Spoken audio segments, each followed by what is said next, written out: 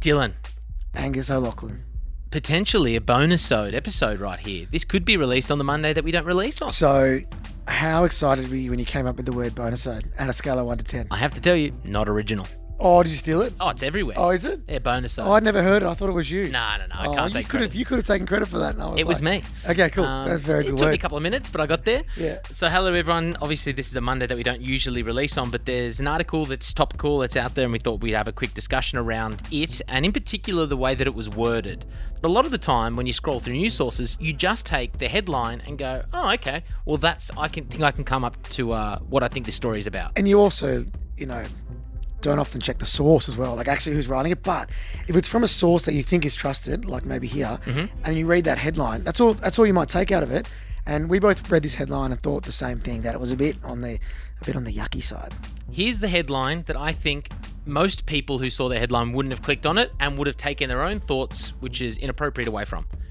NDIS spending blows out by 40 billion, set to overtake defence. So that all of a sudden has a connotation or an unconscious bias that the NDIS is a bad thing, expensive thing, A money-hungry thing. a money-hungry thing, and a waste of money. Yeah.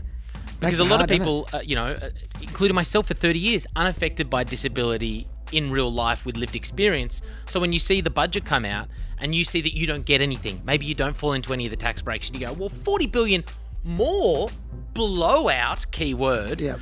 You go, they might have an unconscious bias that you're like, oh, the disability community, man, winning out. Yeah, exactly. And just for people that don't know what the NDIS is, it was an insurance scheme which protects all of us in case we have disability, but also gets people with the highest level of disabilities around the country, about 500,000 people, the supports that they need so they can live their life equitable compared to an able-bodied person, whether it's care, wheelchairs, house modifications, all kinds of different stuff. But why this is a bit gnarly is because there's more participants going on the scheme than originally thought, right? So the money has gone up, but not in proportion. So people are getting their plans cut. This sounds like people are getting more money. We're getting gold wheelchairs. We go, oh, you get a Ferrari over there?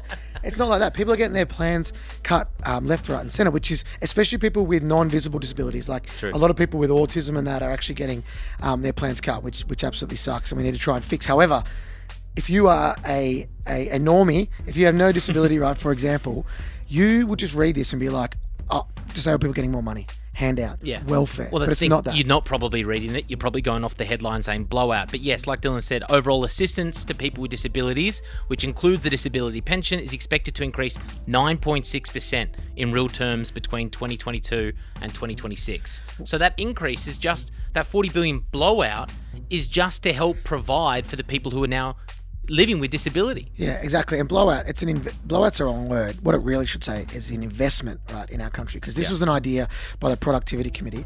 How's this, Angus? Every dollar spent on the NDIS, right, every dollar spent within that program, $2.25 goes back into the Australian economy.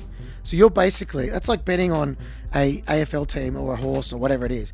It's a sure thing. You're making more money to our GDP. Our economy's growing because of it. But with language like this, you think, that's a bad thing. We're wasting our cash. Yeah, they didn't mention that fact in that story. No, it doesn't say that, does it? doesn't, no. Which is a bummer. So obviously we've got to try and change the narrative, but it also makes it hard for people with disability in the NDIS when people are looking at you going, there's another unconscious bias which makes it hard for us to go out and live the lives that we want to live because we sound like an expensive inconvenience when we're not. Down the bottom, it did mention an extra 40,000 new home care packages, 34,000 training places, 7,000 personal care workers, and 8,400 respite workers will be available in the calendar year.